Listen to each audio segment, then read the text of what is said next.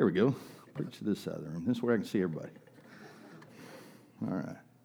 That's the thing, you deal with wherever the Lord puts you, right? And the Lord gave us tea time, and that's been a gift. We've discussed this over and over, but I just always keep saying it. Maybe I need to hear it too. One of the things that the reason why we stayed here, we've been here for 3 years. And we just signed a lease with the suite next to us for another 3. And we could have pursued a building, but our idea behind this, and one of the reasons why we're going to talk so much about the Holy Spirit, the reason why we've been talking about the gospel so much, is this constant going back and reminding us of why we are here, right? You can go to a church that has everything already set up. Right now it's like you're coming to the restaurant or coming to the business when it's first getting started. They don't have it all together. Everything's not in formation. And you can go to, there's a lot of, the thing about, restaurants, there's a lot of them. You can go to a lot of them that are already past that point or stage in their life, right? But the idea of when we come here, the idea is trying not to just necessarily be something different or some consumer-based deal that makes us stand out as much as it is the one vision that we've had here is to return to something more simple, that's not lost in translations.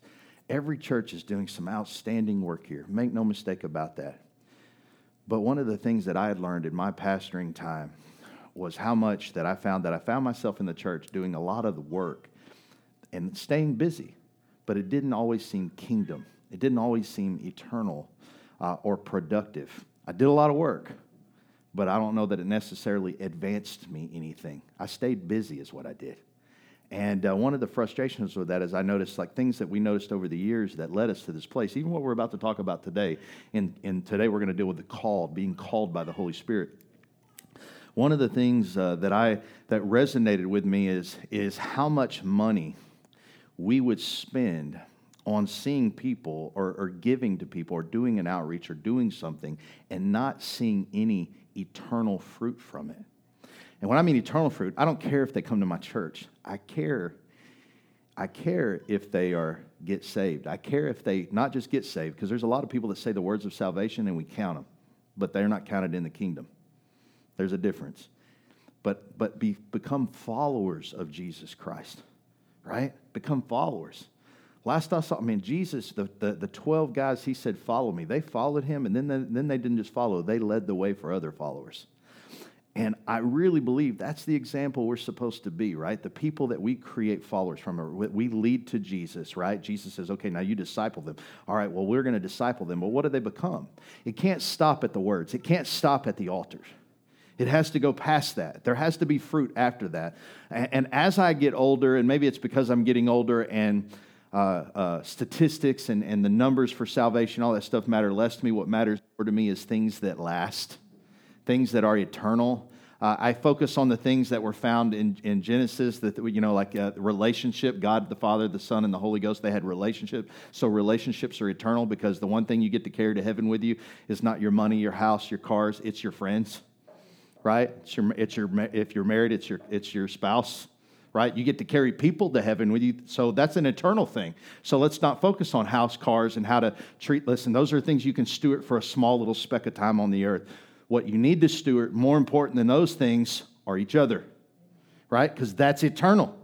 How you treat somebody here is important, because you're going to see them somewhere else, right?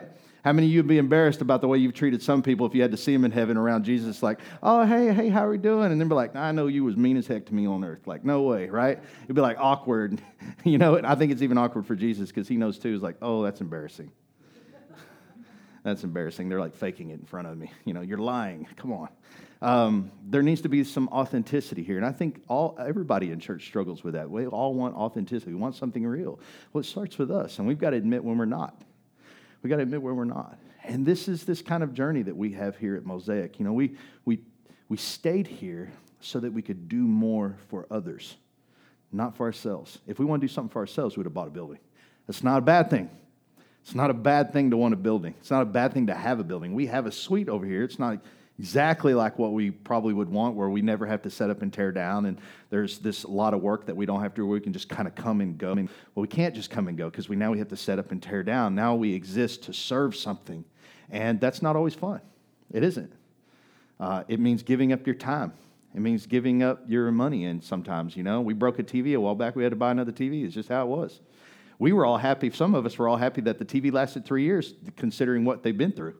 I mean, honestly, it's amazing that half of this equipment has lasted, considering how many times it's been set up and tore down. It was carried in a trailer through 3 summers in Texas. Any electronics survives that? I have no idea. Like, I think solder just melts in there. I have no idea. But it survived, right? God has a plan for us. God has a plan for us. And we may seem small at times, but let me remind you, we're reading about the gospel where the small individual, this small group changed the world. We're reading now into the book of Acts. In the book of Acts, what are they? They are a small little group sitting together in a room praying, waiting on the Holy Spirit, and then revival breaks out. If you read the Bible, who would ever want to be a big group? I'm just be honest. Show me one big group where God's like, I'm totally for you. When Gideon got a big group, he's ready to go to fight. What did God say? That's too big. Wait a minute. Numbers can win a battle, God. I don't know if you've done this fighting before. God's like, I don't need numbers to win. Right? And God shows that by what? Taking Gideon's numbers and dwindling it down till it's this small little group. And what does Gideon say? We're never going to win. Right? He's a little over dramatic there. No, God says, I don't need all that. Because that way, when it's a small number and it seems impossible, who gets all the glory? God does, right? God does, right? Lots of money can solve a lot of things. How come it doesn't? I always hear about all these celebrities giving money to all these things, yet there's still poverty. Yet there's still water it needs to be in some places, right? There's enough money out there just amongst the celebrities to end some of that, right? But I still see it because it takes money to finance people to go over because they're not going over there. It's easy for them to give their money. So, listen, all the world's problems aren't accomplished just by lots of money, celebrity status, being viral, being known. They're actually accomplished through God using the little man, the little person, the one who doesn't want to be known, the humble person. And it takes a lot to be that in this culture. This is a culture that wants to go viral. They want to be famous. They do crazy stuff to be famous. To be famous. And this is the thing that's always working against us, this idea, this lust for self, right? And in our church here, this little small church, people sometimes say, well, man, I talked to a guy who's the gas guy. We were getting the gas turned on here the other day, and he was like, oh, man, it's a neat little thing you got going on here. And he's like, man, I like you're doing this small thing. And he goes, I hadn't heard of you much. He goes, I'd kind of heard of you over here, but I hadn't heard much. I said, well, that's good because we haven't advertised a whole bunch, so that's awesome. Hey, I said, well, what did you hear? He goes, well, I was hearing how it was a Help for Heroes thing. I heard you're doing this Help for Heroes. You do this deal for veterans, and that's the first thing I heard of you. Well, that's great. That's what I love is that somebody else told you about us who's doing something and it wasn't us. I didn't have to advertise you. I didn't have to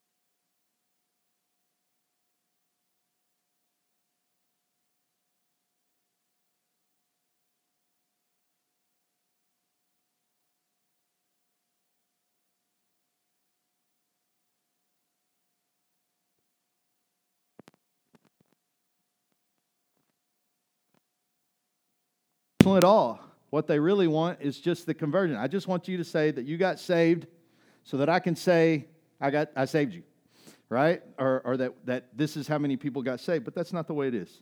There has to be room for discipleship. There has to be room for growth, right? God calls individuals like me, like you, to help people grow. It doesn't stop at just one section. It moves on. It moves on to being called. And called to do what? Well, to be gifted. In some form or fashion, you are gifted to do the work that God has called you to do. Now, a lot of that is self-discovery. And this is what we're going to talk about today. Everything that we've been pressing towards is basically is a church that's full of the Holy Spirit. And the church, the early church wasn't built upon clever marketing or advertising. It was built upon the truth that, and this is it, the church was built upon the truth that Jesus is the Christ, that He is the Son of God. It was made known, and it got its word out there by preaching and teaching. The early church didn't have gimmicks.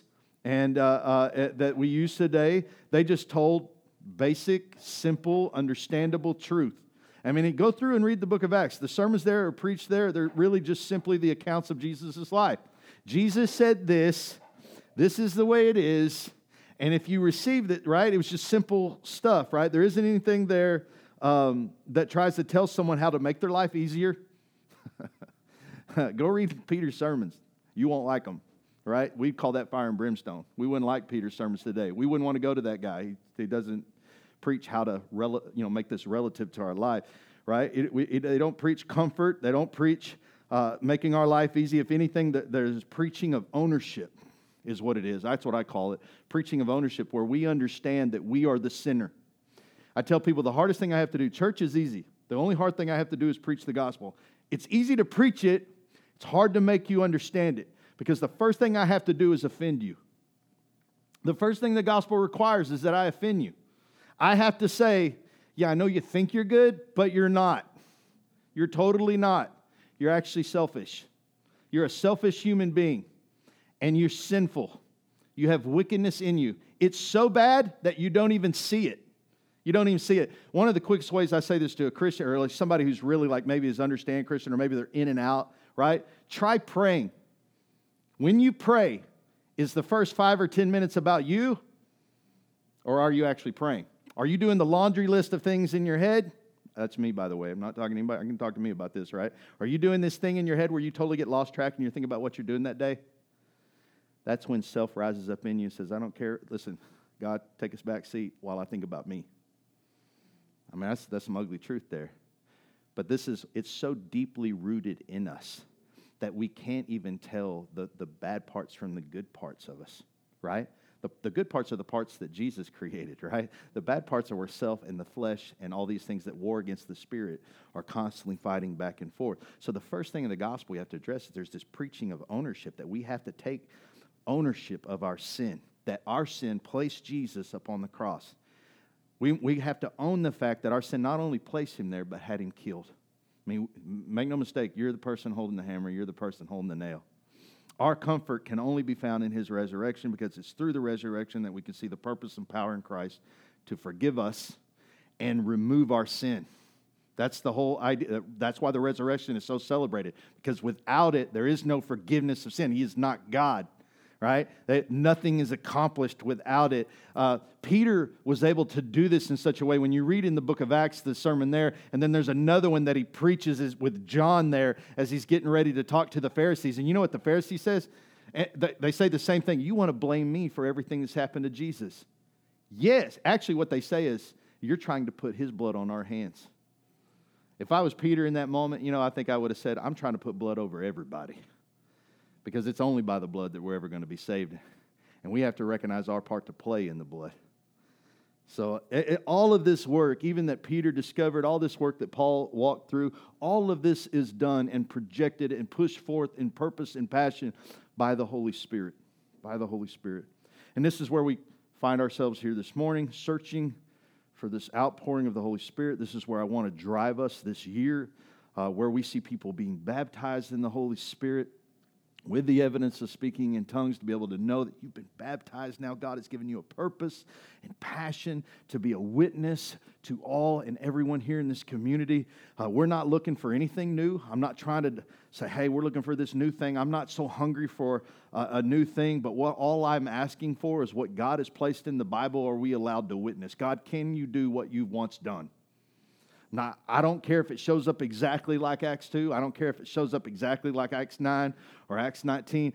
What I care about is just do what you're going to do in our day, right? Some of you have already been baptized in the Holy Spirit. Maybe some of you haven't. My hope is that this whole church is eventually baptized in the Holy Spirit for this one cause and cause only, that the work of Christ may be found in you.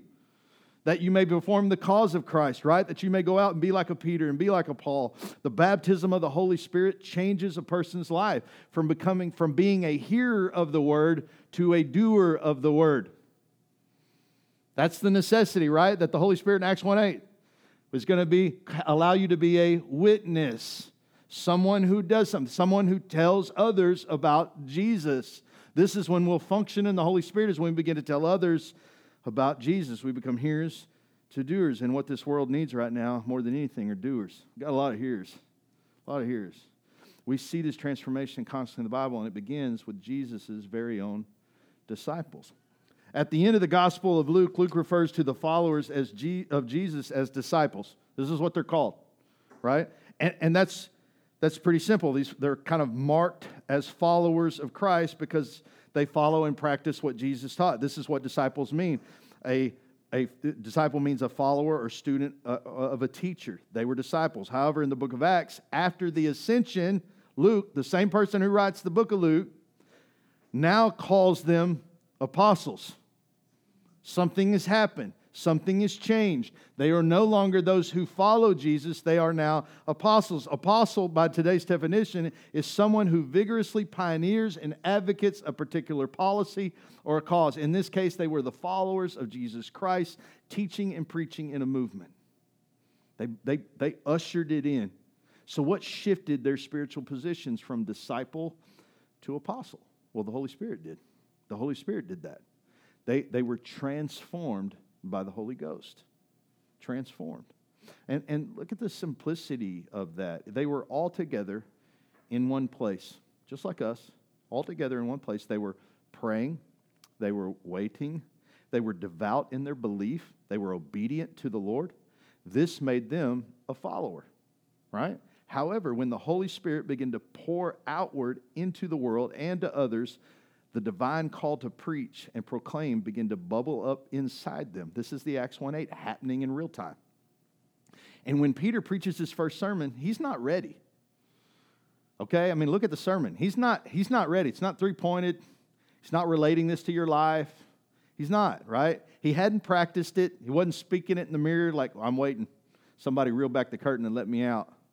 Right? He didn't go to any schools for it. He's not from the seminary or anything like that. He was compelled by the Holy Spirit and the divine call upon his life to do so. In this act, he became an apostle. He became an apostle, or simpler, in the biblical definition of apostle, is one who is sent. One who is sent. And who sent him? Well, Jesus did. Jesus sent him. And the Holy Spirit equipped him. Let me say it again. Jesus sent him, and the Holy Spirit equipped him. And that's an entirely supernatural work. Well, how did this happen? And this is what we're talking about this morning. This is what we're going to wrestle with. How do we go from disciple to something more? To something more. What does that look like? And I don't want to overthink this either, nor do I think it has to be difficult. I think we can get into a lot of things that look difficult.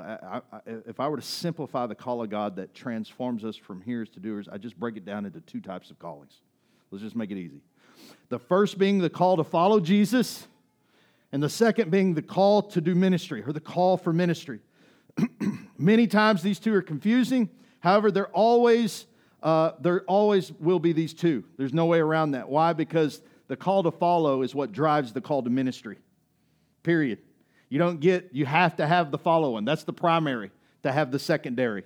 If your primary is poor, you're never going to have a secondary. The primary is the most important one. So let's deal with that. The first one, the simple call to just follow Christ. Follow Christ. The original call that Jesus gives every person. Matthew 9, verse 9, he says this, follow me. He's talking to Matthew. He says, follow me and be my disciple. Well, so Matthew, he gets up and he follows him. Really simple. Jesus calls everyone to follow the same way. Right? I think we're looking for some exponential thing. Jesus is going to come to us and say, hey, get up. You can't wait till like Jesus has to offer you something like, man, I'm telling you, get up and follow me, because if you follow me, your life's going to be like this, and your life's going to be like this, and your life's going to be like this. And Matthew, I'm going to train. I love how Jesus doesn't promise nothing. Totally different from a preacher today.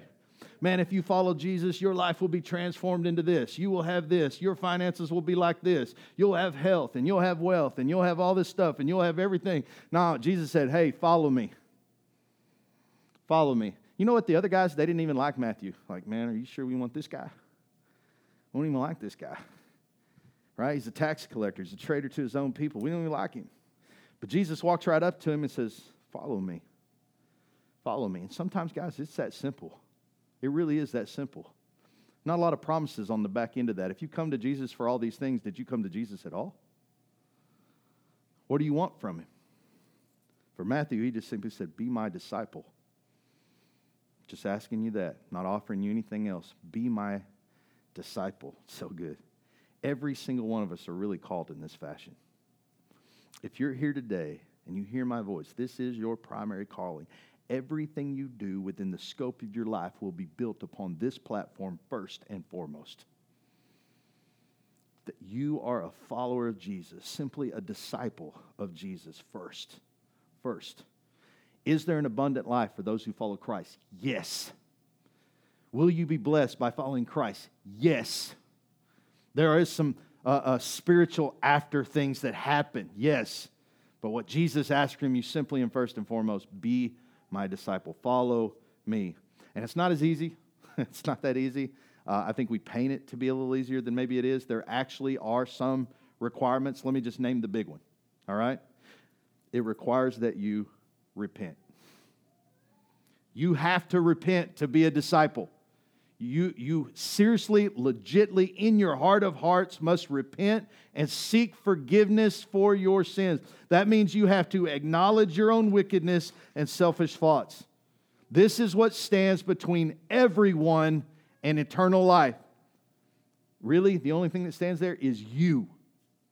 The only thing keeping someone from eternal life is you. You have to lower your pride down long enough to say, you're right, I'm wrong, right? Lord, so I repent. I repent. I want what you have, right? I want forgiveness. Jesus offers it. And what's great is he offers it with no condemnation. There's not going to be like, told you so. Jesus is not going to say, I told you so. It's not going to be like that. He says, listen, there's no condemnation. You get a clean slate.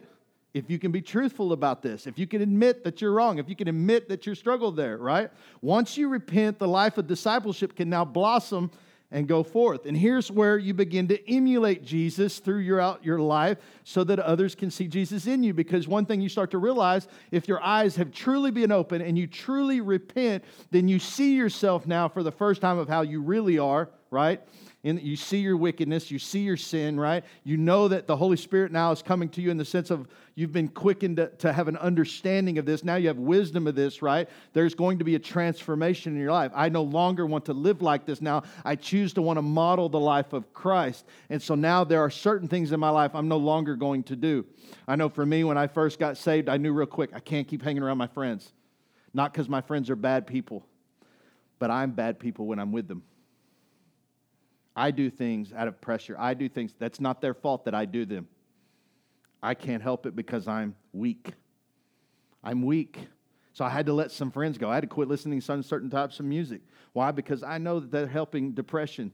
Half the reason I heard the lyrics the other day from a song called Whiskey and You, and it resonates with me because one of the things it says is I drink because I'm lonely, but I'm lonely because I drink. Welcome to the cycle. Like when I heard that song, I was like, man, is that the story of my childhood? I say my childhood, my 20s and 30s. They're struggling, early 30s, right in there. My whole 20s was that right there. Why am I living in such depression? I can't imagine why I'm living in such depression. And that's how it was. All right? All of a sudden I can see, though, I don't want that. I don't want that. And it wasn't easy at first. It wasn't like it was like, okay, let's just stop drinking. It's going to be awesome. No, it wasn't awesome. It never is. It's like when you first tithe. When you first tithe, I promise you this, something's going to fall out of the sky and hit your car. Be like, literally, my car just got hit by a NASA satellite. As soon as I started tithing, I need like this amount of money right now. And I'm like, because I'm tithing, Lord, this is what happened. I can't, in this, you're going to, listen, it happens like that. It never fails. When you start tithing, that's when bad things start to happen, right? And then eventually, listen, if you hold fast to tithing, what will happen is eventually the devil's like, okay, they're not going to give up. By the way, he does give up. The devil does. And eventually, he'll just forget about you. Like, it's too late for them. They're already so sold out on tithing, I can't do anything about it now. Let's work on the other aspects they're weak about in life. He still struggles relationally. You know what? Let's send him more people that stab him in the back. You know? And listen, we love that kind of stuff too, because what's the things we tell each other all over Facebook?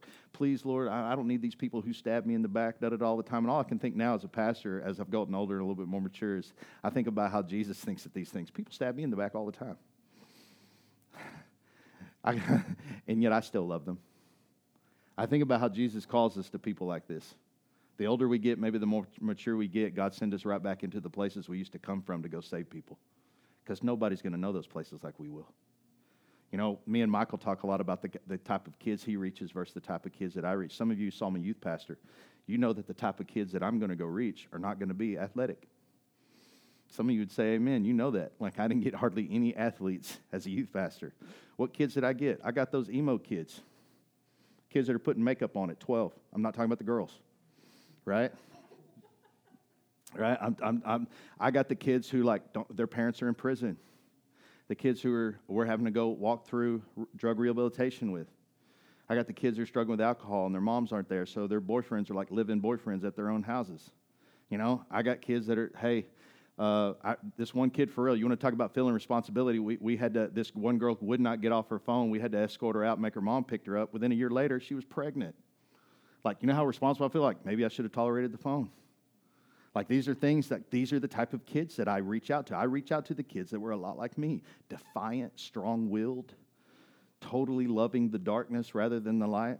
You know, these are the kids. Listen, I started calling victories as today they're not on drugs and they're at least have a job held down. Thank you, Jesus.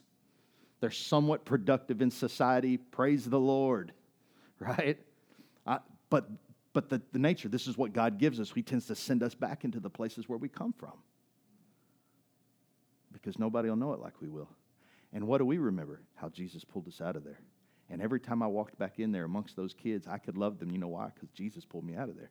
I'd look at a strong-willed kid, still do today, where some of it would drive you crazy. I look at that and go, that could be a future businessman. You know why? Because they're so strong-willed, they might actually make it. They're so strong-willed, they might become a great manager.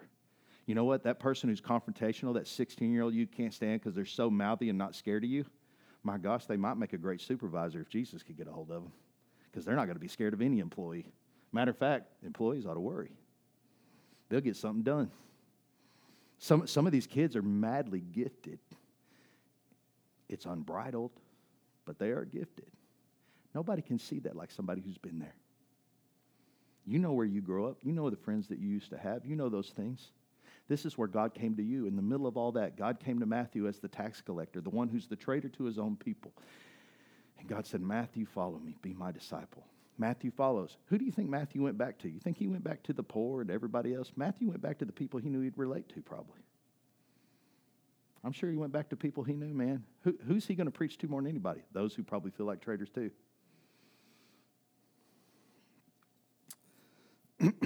It's not easy. It's not easy being a disciple. Jesus set the bar really high. We watered it down a lot, but Jesus actually set the bar super high on the requirements of discipleship, right? Even I do. I'm sometimes very lax about it, when I sometimes probably should be more harsh, right? Just for instance, stark reminders, Luke 9. Luke chapter 9, verse 23. It reads, if any of you wants to be my follower, this is Jesus, you must give up your own way. Give up your way, he says, take up your cross daily, and then follow me. Take up your cross. Take up this thing that's going to kill you, right? I want you to carry this so you're constantly killing yourself while you're following me, right? Right? What are you killing off? Your own way. That's what you're killing off. Your own way. Your selfishness is dying constantly as you walk with Christ. I want you to walk with me and kill off your selfish desires while you walk with me so that you can take upon the things that I desire.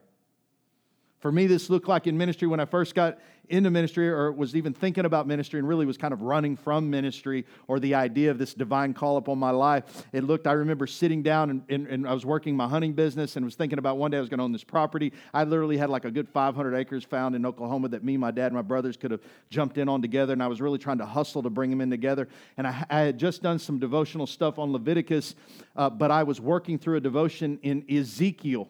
And as I was in Ezekiel, God was coming down on the tribe of Levi. He was coming against these Levitical priests.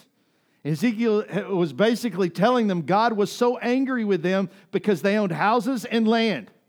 And I was like, well, I'm not a Levite. And I started looking up why God was angry. Why would God be angry if somebody owned a house and a land? Well, then I saw it in Leviticus, right? You go back and you look. There are 12 tribes of Israel. 12 tribes of Israel, and the way it went was this. When Israel was given to them, 11 of the tribes were given all the property. The 12th, the Levites, they were given the duty of the Lord. They were to be the ministers to the Lord for the people. In exchange, so they could live to do the things that they do, 10% from all the other tribes were collected so the Levites could minister directly to the Lord. What the Levites got, or what God was trying to tell the Levites, it's not the 10%. That's not what they got, right? Now, that's what they got to live on, right? But what they got, what allowed them to live off the 10%, what got them to 10% was what the Lord really gave them. He gave them himself. What he was trying to tell the Levites, it's not, listen, you get this 10%, you should be living off this 10%. That's not what he was saying. He was trying to tell the Levites, I gave you the best piece of property of all, eternal real estate. I gave you my heart. I gave you my heart, but you lust after these other things. You have what they don't have. They have property, and they lust after power, and they lust after all these things that come with stuff. You have me. That's what he was trying to tell. That's why he was upset with the priest. You have me. Let go of these things and take me. I'm rightfully yours. We declared it from the beginning. I would be yours. Yours would be mine, right? And then because you have devoted your life to me, they'll do this for you to make sure you're okay. That's how he originally set up the priesthood. And so I bawled my eyes out. Joy comes in and it's like, what's going on? I'm like, I can't ever own property. I'm never going to own a house. I'm not going to own. The first priority for the rest of my life is always going to be the Lord. Regardless. I rent a home right now. I've rented for 10 years since I've been here. People have asked me, why don't you buy? Because I want to do whatever the Lord tells me to do. If the Lord was to tell me to leave tomorrow, I'd leave tomorrow. I love you, but I'd have to go. Period. I chose to follow him first. First. God is first in my house. I want land. Bad. God knows the desires of my heart. The irony is God sends me to Marble Falls, and the Assembly of God had 40 acres to which they asked me to manage. That's what God does. God sends you to a place that has property and says, here, we want you to take care of this property like it's yours. What? Don't tell me God doesn't see the desires of your heart. But he never promised that. God never said to me, Jim, if you'll just follow me, I'm going to give you those things that you want. That's not how it works. He says, follow me and be my disciple. God, listen, I think this. God births desires in your heart, but he wants you to have them the right way. God wanted me to make him first. And by making him first, the rest would take place. But it doesn't matter if I have them or not, because I have the Lord. Primary call, we are to be followers of Jesus Christ. If it isn't hard enough to take up the cross, follow Jesus. Jesus down in Luke 9 again, a little farther down, he explains it to another young man this way. To me, I think this would even be more shocking. Luke 9, 57 through 62. He says, as they were walking along, someone said to Jesus, I will follow you wherever you go. All right, a little zealot there. All right.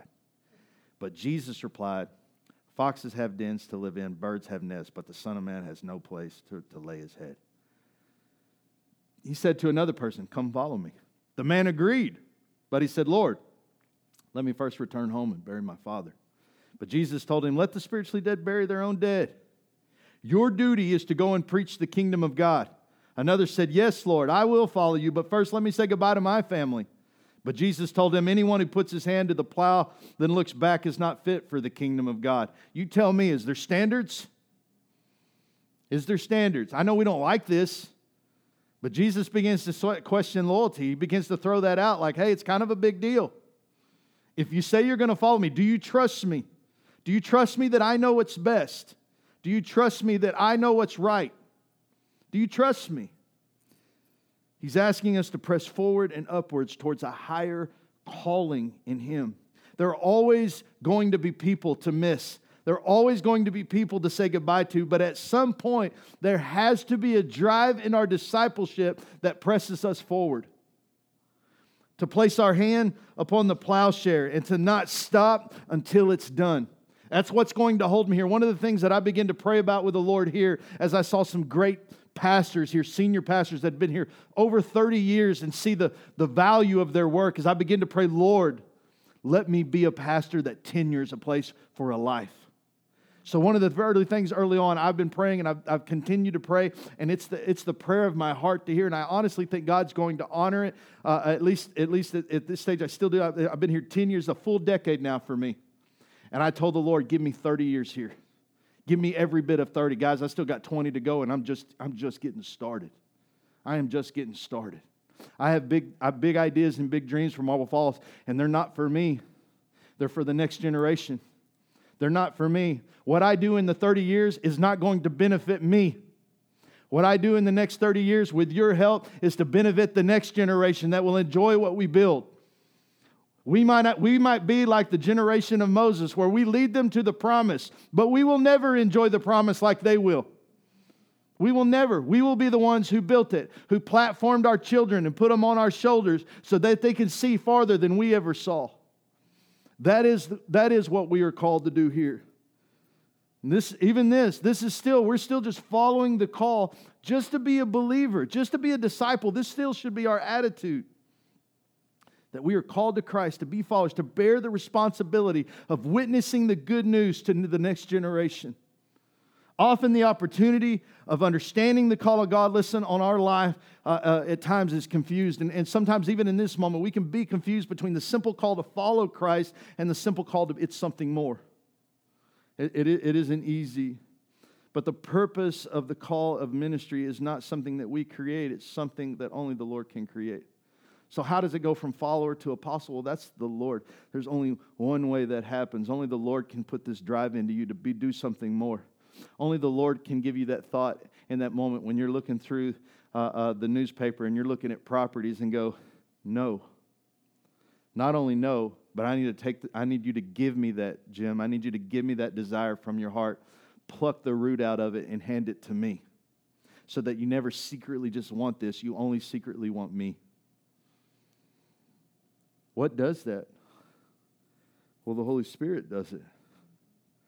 And it's not something to be taken lightly either, because it's really the call to lead. When you start to step into a higher call or a divine call where you're following is in basically discipleship begins to turn into one of these ministry offices all of a sudden. And by the way, I believe all of us have some sort of a gift or that the Lord's equipped you to do ministry. You all have or bear witness of some kind of office, because by the way, there's fivefold ministry, and if I'm the pastor, then what are you?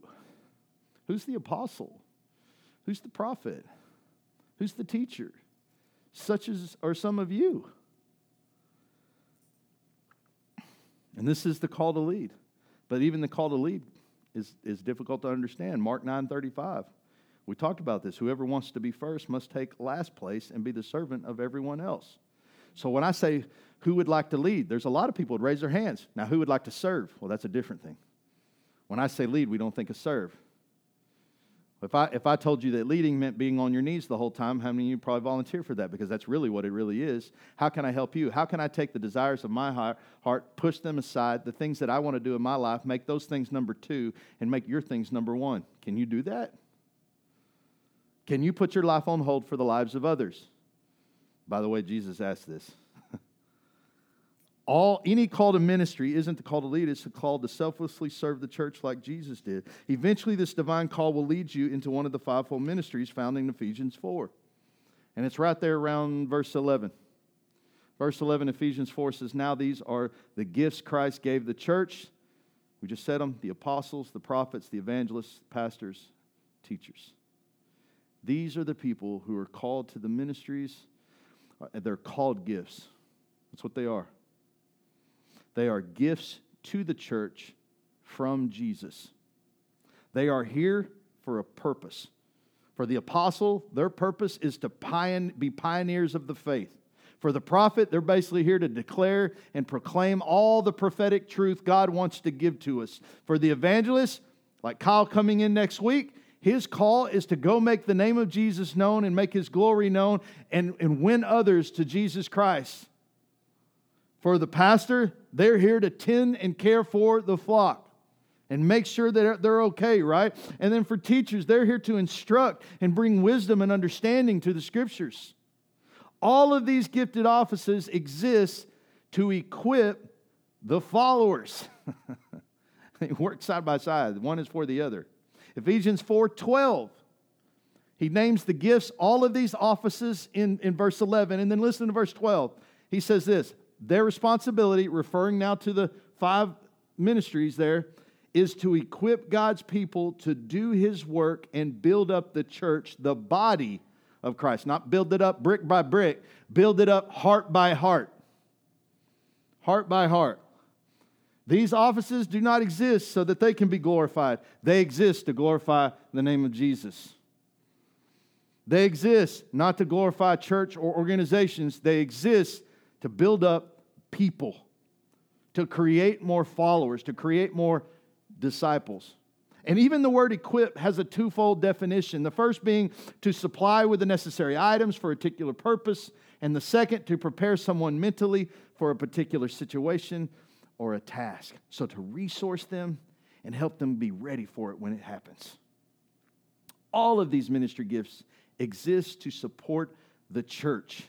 They are gifts to the church for the church.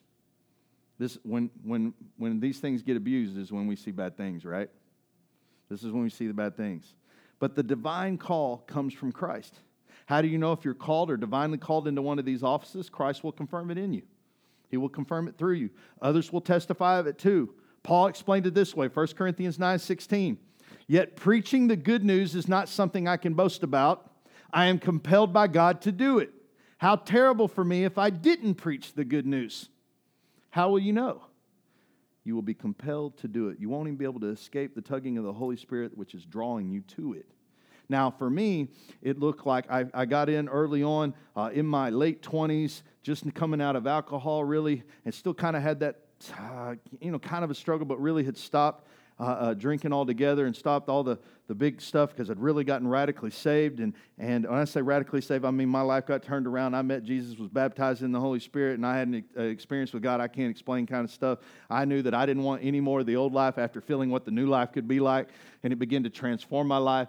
Now, I was lucky. Joy's grandfather, who was a Pentecostal preacher at the time, who began to say, hey, you want to come preach? Because he was really tired because he shouldn't in his right mind let me preach because it was horrible. And but he would let me do it, and he kind of fostered that in me, kind of took me underneath his wings, so to speak, and began to allow me just the space or the platform. And the great thing about it, is when you see a young man on fire, I understand it now as I'm older, but when you see a young man on fire, you're like, it's just like watching a campfire. How many of you have been mesmerized just looking at a campfire? You can just I could stare at this fire for an hour. Like all it does is just flame up and stuff, but you can just, your eyes get lost into the gaze of a flame. I think it's the same way with a young preacher. Like, I mean, there were times where I look back and even see young preachers today and go, yeah, their preaching was horrible, but he sure is on fire. That's like the worst preaching ever, but my gosh, is he, like I would still follow him.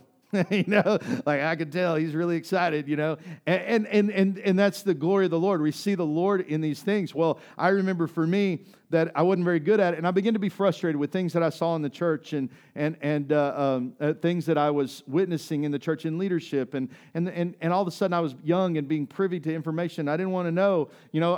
I wanted to believe that everything in the church was good, and when I first came in, I thought the church was the answer, and that all this these people have it together, and look at how much they love Jesus. They must be pretty good people. And then you get in there and you realize, no, they're really just people that come to church. That's what they are. And they love Jesus on Sunday, but they are mean right after service. And they're not like sometimes the most friendliest people at times. And I was naive to a lot of what the reality of the church is.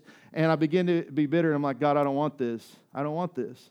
So I walked away from it, and I didn't want to have anything to do with it. And somehow I always ended up like on the right hand of a pastor somewhere, because I did love to talk about the Lord. I did love to learn about the Lord. The one thing that could not be taken from me is my love and my heart for Jesus. I would study the Scriptures. I would read about Him. Nobody was going to take that from me. You could take church from me, that's fine, but you're not going to take Jesus from me. That's kind of how I felt about it. And I still was reading, and I remember finally making, I go through another pastor. It's a bad ordeal. This pastor that me and Joy are going to church there, he ends up having an affair with his wife, which early I'd already told Joy, it's like, I'm not sure something's going on with him because his doctrine's horrible. I can usually tell when a pastor's going downhill when he starts preaching things that ain't right.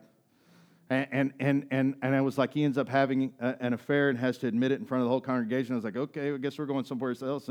And we go to this other place to this pastor who's been at the First Assembly in Terrell, who's been hounding us forever to come there. And as soon as we get there, the youth pastor comes to us and says, hey, man, I think I've been praying you in. I was like, bro, you don't even know me. And I'm not all that friendly with pastors. I have a trust issue with them because I've seen a lot of them fail. I see a lot of bad things in ministry from the back end of things. I said, and he goes, well, it ain't going to matter to me because I'm telling you, I prayed you in. And I began to talk to this young man. I say young man, he was a couple years younger than me. And we began to foster a friendship that I would eventually work with him. And as I was with him, he began to see the call of God in my life and started secretly to me engineering that position to happen. He started paying for me to go to all the camps and paying for me to go to conferences and just making me his right hand. And I thought, cool, we're just fostering this friendship. But really, he was secretly plotting against me to make me a pastor. And what ended up happening is I go to my very first youth camp. Never went as a kid. We didn't grow up in the church. First time seeing kids between the ages of 13 and 17 come to a worship service where all they did is crowd the front. I wish adults were like this. I always say that youth camp is what church is supposed to be before they become adults and ruin it. And it's true. Because it's so, when they come to youth camp, there's no more cliques because their school ain't there. So the cliques change. The ones that would never talk during school, they talk at youth camp. And all the cliques go away. And all of them get friendly all of a sudden. And then there is this legitimate desire to pursue the Lord. You know why? Because there's this giant group that wants to. And teenagers who are so heavily influenced by the masses, if everybody's going to Jesus, they're curious. They want to see if that's the way it is. So you know what they do? They don't sit in their chair and act all reserved. Teenagers are great because, and kids are the same way too, little kids are the same way too. They don't have the reservation. They will dance before the Lord. They don't care what somebody else thinks. They're not there yet where they get embarrassed just yet, you know? If their friends are doing it, they'll do it. And that groupness comes up to the stage and begins to worship, and you hear them all start to sing, and you hear them start to dance, and you see them raise their hands, right? And then the altar time comes, and what happened is that time they said, we want all those adults that have come to be like youth sponsors or adult sponsors to come up to the front. We want you to pray for these kids, and they begin to seek out to these kids. Now, listen, if you're struggling with something, we want you to come to these youth sponsors, begin to pray, and he was talking about relationships, restoring relationships that night, and I remember these guys coming up to me, and it was these two kids, and I won't forget them. I'm trying not to cry. Everybody's heard me tell the story. You know I cry just about every time because I heard the Lord's voice in the middle of this. So this first kid comes to me, and he's like 14, and he's like, man, my parents don't love me. And I'm like, what? Come on, you're here at church service. I mean, you're at a church service. Somebody loves you. I mean, you know, how did you get here? He's like, man, I'm telling you, my parents don't love me. He says, dude, he said, they are, check this out. He says, they are letting me have unfiltered internet access, and I'm looking at things I shouldn't be looking at. I was like, what? So your parents give you freedom, and because those rules aren't set in place to protect you, you automatically take it to the place, then they must not love you because they don't have rules to set up to protect you. That should blow your mind with teenagers. By the way, we used to say in youth ministry, you notice if you've heard us hear it, say it, we say, rules mean I love you. Rules mean I love you. That's why I'm not going to lie, I'm not probably the biggest fan of this whole no rules, just Jesus thing, but I'm going to tell you something right now. We associate rules with love. We do. When their kids are little, well, like I already did what you said I do and I didn't die. I know you didn't die because I backed the fence so far up from the cliff that even if you jumped the fence, you weren't stupid enough to run too far. You were enamored by the fence, right? No, I set up rules far away so that you wouldn't die when you did jump over because I knew you'd be curious, right? I set up rules in your life to help you, not hurt you, right? There are standards in the Bible. Listen, God forgives when you break the standards, right? That's what repentance, forgiveness is about. But make no mistake, standards are set in the Bible to keep you safe.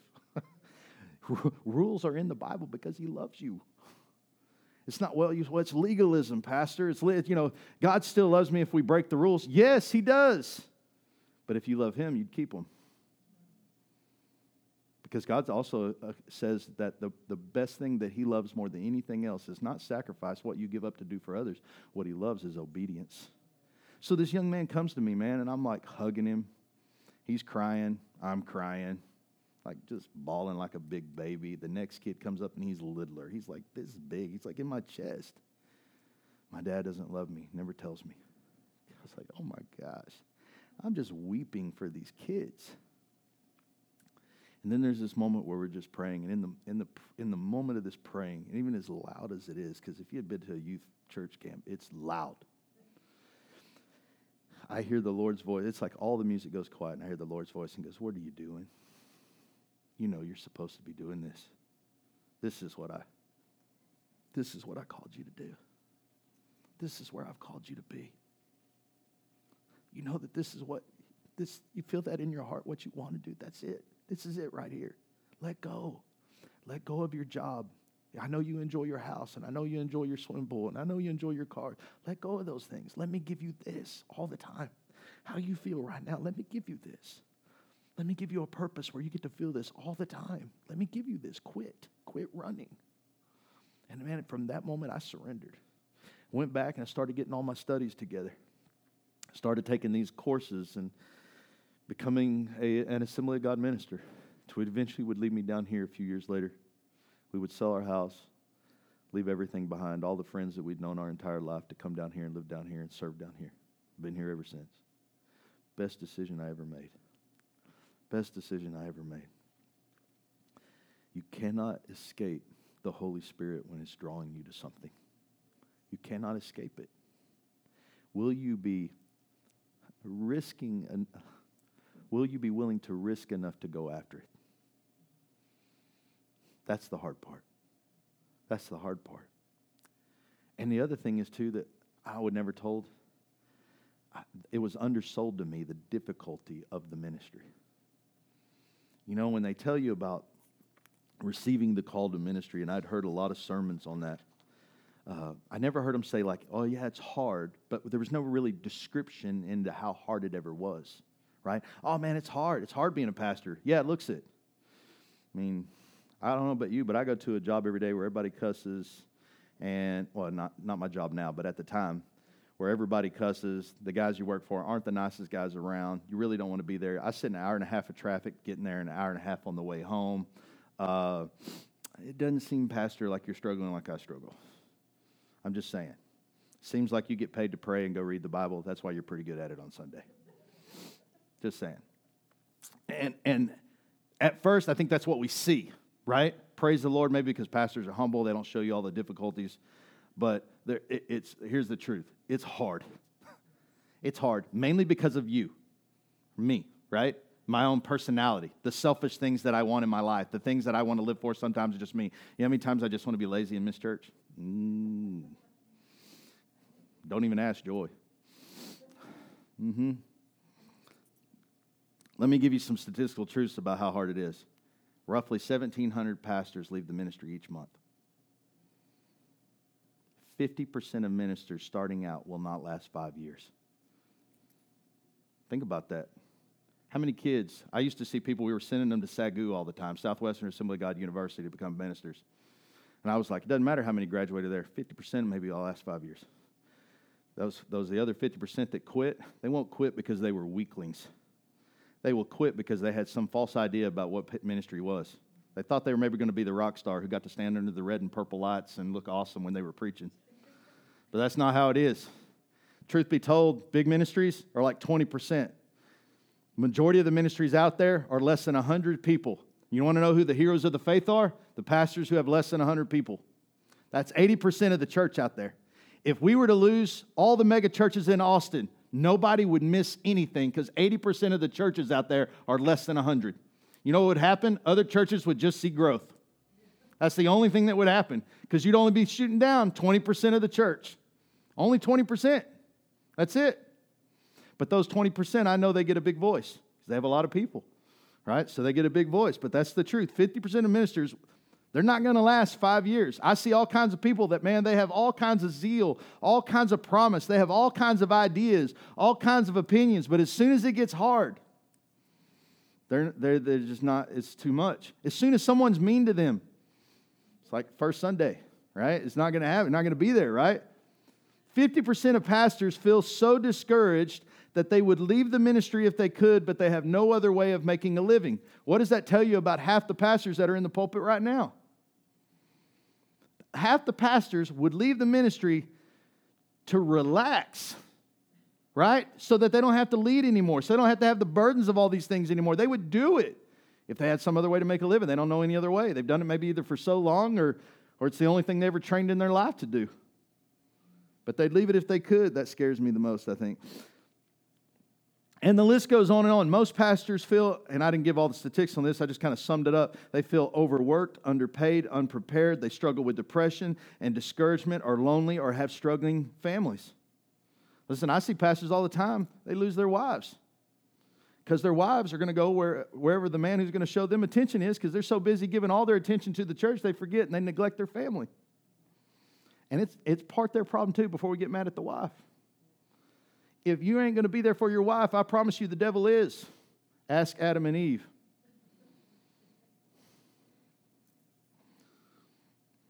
I can't tell you how many people I've seen that aren't in the ministry today because of just the meanness at times of the church. People who say ugly things. And I've watched them, like here lately, there's this young lady that I saw in youth camp one year, and they did this beautiful kind of ensemble video, and she just got to be a part of it. And one of the things they were asking her is like what God was doing for her there while she was at while she was at church camping. And one of the things that she said that I'll never forget, she's like, the Lord's doing this in us. I mean, there's all this like normal stuff that kids going to say. She goes, one thing I know is that this, if it's happened to me, it can happen to anyone else. She goes, and God's going to use me for His glory. And then she said this. She goes, just mark my words, that I am the remedy of what is it? I am the remedy for a generation.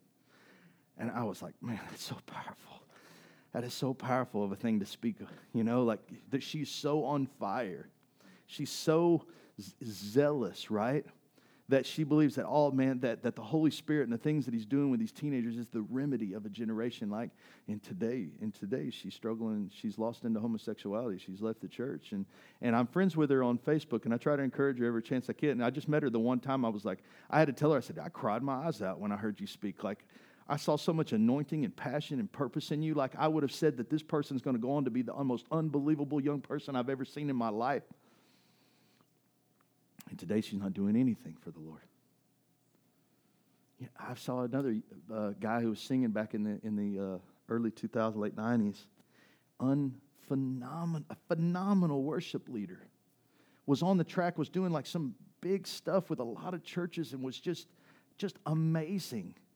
But out of the blue, all of a sudden is bipolar. And here he is rising up in ministry, doing great things for the Lord, loves Jesus with all his heart, and then all of a sudden he's psychologically unfit to do anything. Never is in the ministry again. Out of the blue. I've seen people all the time grow up in church and love church and everything, and then they're young in church, and then older generations are just mean at times, man, and now they're no longer in church. I'm telling you, I've seen so many people just not make it. Just not make it. It's soul crushing is really what it is. It's hard. Ministry's hard. It doesn't matter how amazing your gift is or how great your talent is. You have to be rooted in Christ. That follower part, that disciple part, I don't care how great your divine call or your divine gift or your divine talent is. That follower part where you're connected with God, where you're with Jesus, if that thing is not spot on, the church will eat you alive. We tell people all the time that are pastors, if you're pastoring and you're married as your pastor, you better protect that because the church is out to kill it. Because everybody wants your time as the pastor, and everybody wants your wife, and everybody, listen, this is just the way it is, guys. Listen, if you think about the call of life, if you're going to be a Christian and you're going to be discipling someone as a follower of Christ, which you're called to do, they're going to want your time. And it's going to be up to you to know when to guard it and when to give it. When to guard it and when to give it. There's no way around not doing it. You're all called to go and make disciples. The question is when to guard that time and when to give that time. I would suggest you work as a team. You work as a team. When and all possible in youth ministry, one of the things we did early on, me and Joy worked together. We invite people to our house all the time. There's a reason the Bible says your household needs to be in order, because people need to come over there. People need to come over there because you'll do ministry better in your home than you will like in a place like this. You will, because it's your home. People see the inside of you. Nobody wants, listen, the pastor you meet here is the same one you're going to meet at my house, yes, but when you come to my house, you're seeing I'm taking you to my most vulnerable place, and you get to see the inside of it. There's a lot to that. It means we're more than just I call them face friends. We're more than just friends to each other's face. I actually brought you to my home. You need to come to my home. And at some point, all of you, any of you, you're more than welcome to come to my home. There's never a time where my home's ever going to be off limits. No, there's never a time I turn my phone off, guys. I'm a pastor. I don't feel like I get that luxury. That's the way I feel about it. I feel like if you need somebody at 2 a.m. and you need to call somebody, you need to call. Get it done. That's what God's called me to do, to take your phone call at 2. Yeah, that's how it is. Welcome to Divine Call. Divine Call means it's no longer about you, it's about everybody else. How anti-culture is that? Seriously, in a culture that says you are first and everything else is second, ministry says everybody else is first, you're second. The only way you can maintain that is a strong connect. The primary, the following of Jesus Christ has to be solid. And we need more people who are divinely called, but let's not be ignorant of what was being called to. Literally wrote this in my notes. The church is full of selfish people with sharp tongues and depraved hearts. It's the truth. There's some people who are so good at sarcasm and criticism. They're like expert level pro, man. They say it in a way like where they're able to smile and like, I'm pretty sure you just cut me down. Like you did it with such a smile and such elegance with your words, like I didn't recognize it, but man, did I feel that. Right? But listen, it's for these people that Jesus came. Right? If you could stay focused on Jesus, you'll be reminded that first, you are not better. You were once like them. They just need Jesus like you needed Jesus. In Christ, you remind yourself that this divine call is a gift from God to help you just like they need you to help them. I love Pastor Rick who said this. Some of us are pastors because if we aren't, we probably wouldn't be saved. It forces us to constantly be with Jesus, and in constantly being with Jesus, we find our own salvation. I think that's so true. In Christ, you remind yourself that divine call is a gift from God to help you just like you need to help them. In this way, you're not only a gift to them from Christ, but here's the truth. They say this all the time, but that also, they say pastors are a gift to the congregation, but the truth is, too, is that the congregation is the gift to the pastor. Make no mistake. It's a beautiful dance. It's welcome to me, like, me being the romantic, my kids will tell you I'm a big romantic. To me, it's the love story of my life, man. Pastoring is a giant love story where I love the church. Now, I have to be careful. Let me say this, and we'll kind of work towards closing. I love the church. I love the church, but I've had even the Lord tell me at times, that's my wife, right? Not yours. I'm just saying. You are the groomsman. Do not mistake your place in the line. You were here to watch me marry my church. You are here to hold my place while I've yet to arrive. But she is not your wife. Treat her with respect as my wife. Don't fall too in love with her. It's my wife. Don't take advantage too much of her. It's my wife. Right? There has to be this careful balance in what we do with the church. People can talk about the church all the time, but I'm going to tell you right now, talk about my wife, see what happens. You want to see the unpastorly part of me come out? Talk about my wife, see what happens. Right? You want to see the unpastorly part? Talk about my friends, see what happens. I'll correct you in a heartbeat. Right? Can I tell you, Jesus, it's the same way when I hear people talk, well, man, when I know that people have been hurt by church and they're saying things that I heard, that's totally different. But when I hear people talk bad about church, I'm going to be the first one who's like, you got to stop there, right? You're talking about Jesus' wife. The very person that saves you, the very person that died for you, he died for them. All of them, the good and the bad. All of that he died for, right? That he esteemed worth it. Before you start talking about it, understand what you're talking about. The very thing, if anybody's more passionate than me about the church, about these people who are mean at times, who are sharp, who are clever and disguising about what they say and what they do and how they criticize and all the things we could say negative about the church, right? Jesus loves that side too.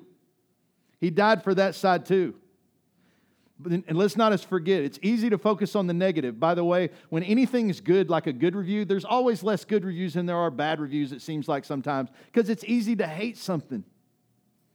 But the truth of the matter is, the church does a lot of good. It does a lot of good. It's the moral backbone of this country. And when it starts to die off, which you're already seeing now, that's why the imperative of the gospel, we've been preaching it the whole year. That's why we've been staying around on the Holy Spirit, because I'm going to tell you right now, the only thing that's going to change the fiber of this community and the fiber of our country, our state, all of that, is if we're doing what Christ has called us to, which is to be the church, not be hearers, but doers. So whether it's a primary calling for you, I'm called to follow Christ, then who are you discipling?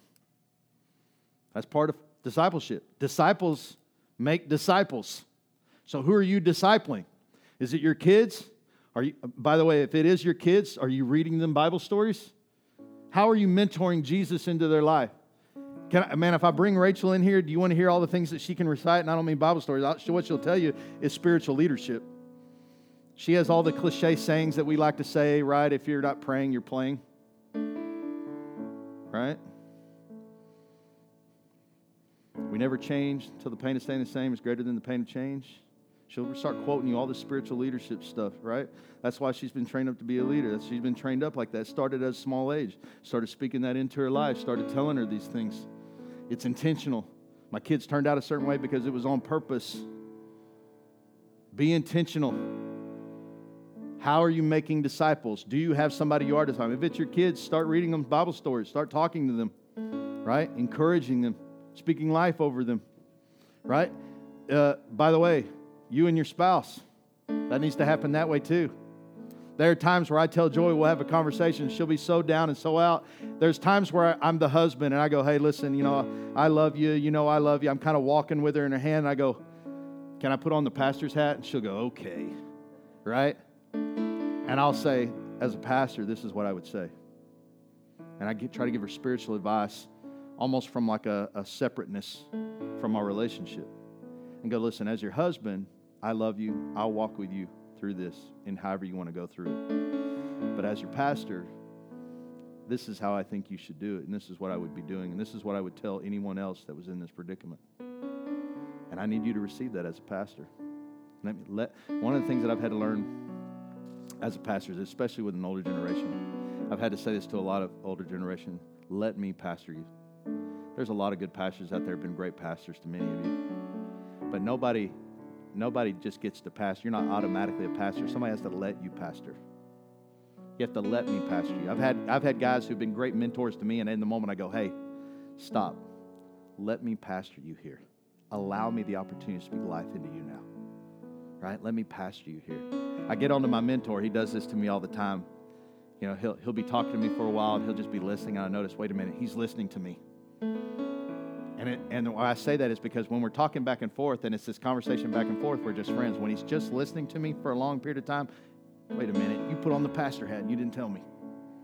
Or you're just listening to what I say because you're going to give me advice that I need to hear. And you recognize the moment more than I recognize the moment right there. And we've had big, long conversations about how that looks, but that's the truth of it. There are times where your gift will come out in the weirdest times. And it might be prophetic. You might actually have the wisdom at times. And if you're a mom, you probably already understand this prophetic wisdom where you tell your kid, you ain't going to believe me, but this is about to be dumb. You're about to do something really stupid. I'm telling you because I know it. I can see it happening before it ever happens. That's called the gift of the prophetic. All right? And just like the prophets, you get received the same way. If you got kids, you're dumb. That's stupid. That's not going to happen. Mm-hmm. They told Jeremiah that too. They told Ezekiel that too. They told John the Baptist that too. Don't feel out of place. These gifts are yours. What are you called to? What are you called to? What gift is yours? What office is yours? How are you helping to equip the saints of God? This is for you to explore. Now we're going to get ready to do some worship, but the priority hasn't changed. These gifts develop through the power of the Holy Spirit. And if you hadn't been baptized, I'm telling you, man, I can lay hands on you, but that's not what makes somebody get baptized in the Holy Ghost. God does that when we repent and when we're eagerly pray and wait for Him. So as we begin to sing these songs and as we begin to worship, that's my prayer this morning, that you would just be praying internally in your heart that God would fill you with the Holy Spirit for what He's called you to do, for what He's called you to do. And there's no escaping the call. We are all called, whether to be followers or even something else. Let's get ready for worship.